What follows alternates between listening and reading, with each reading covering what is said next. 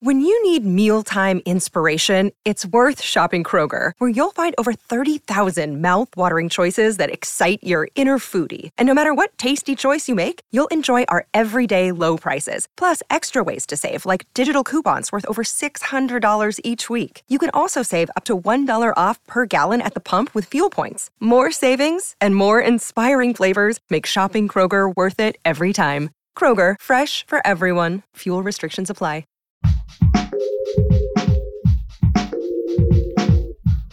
What if you could become a better person, not by working harder, but by taking one small step a day? And not because you're a bad person now, but because there's something inside you that's ready for more.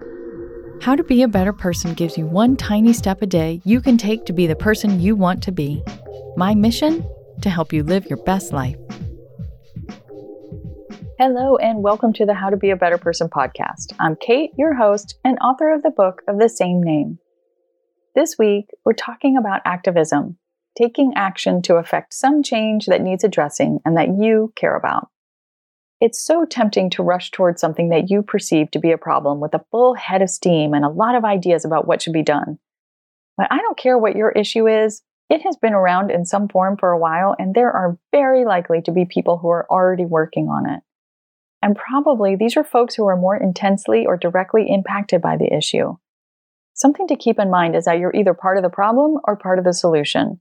So if you come in with a full head of steam, even with the best of intentions about what you think needs to be done, you could really become part of the problem. Once you've chosen the cause you want to contribute to, a vital first step is to make it your mission to seek to understand that issue. It's hard to use your power for good if you don't honor this step.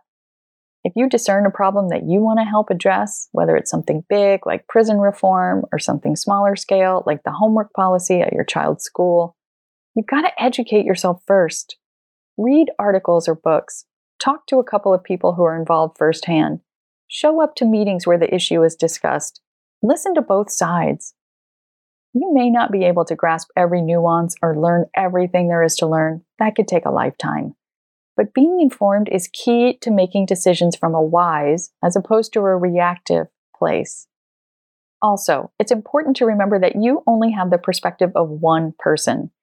Any problem that warrants attention has many facets. It can look totally different depending on where you stand. Try to see the problem from multiple points of view. This is going to require listening. That requires not talking. It also requires having an open mind and a willingness to see something in a different way. These two things are like muscles. They get stronger with practice. Activism is like a personal development seminar. Know that you are going to grow from this experience, and you can't grow if you've already decided that you know everything there is to know about the issue. When I did my yoga teacher training, my teachers described it as being an empty cup. You want to have space in your mind and heart for new information and perspectives to come in. Thinking you already know everything you need to know is a little like being a cup that's filled to the very top.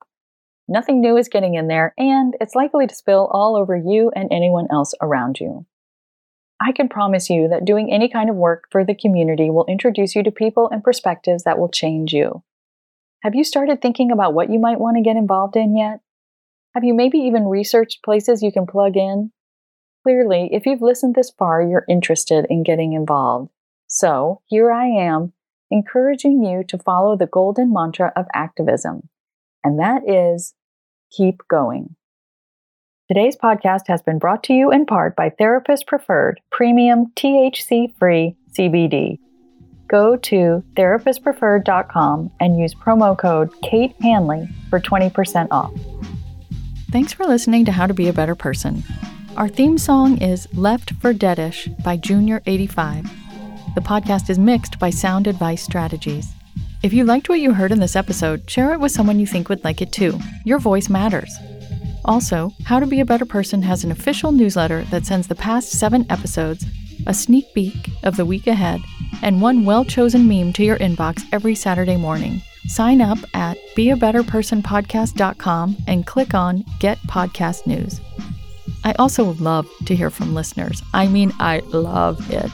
Send me an email by clicking on the Contact Kate button at beabetterpersonpodcast.com.